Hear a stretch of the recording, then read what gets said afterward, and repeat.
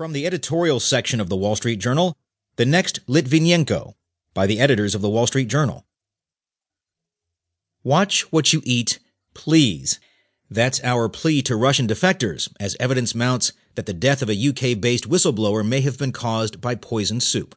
Alexander Perepelichny was jogging in Surrey in November 2012 when he collapsed and died.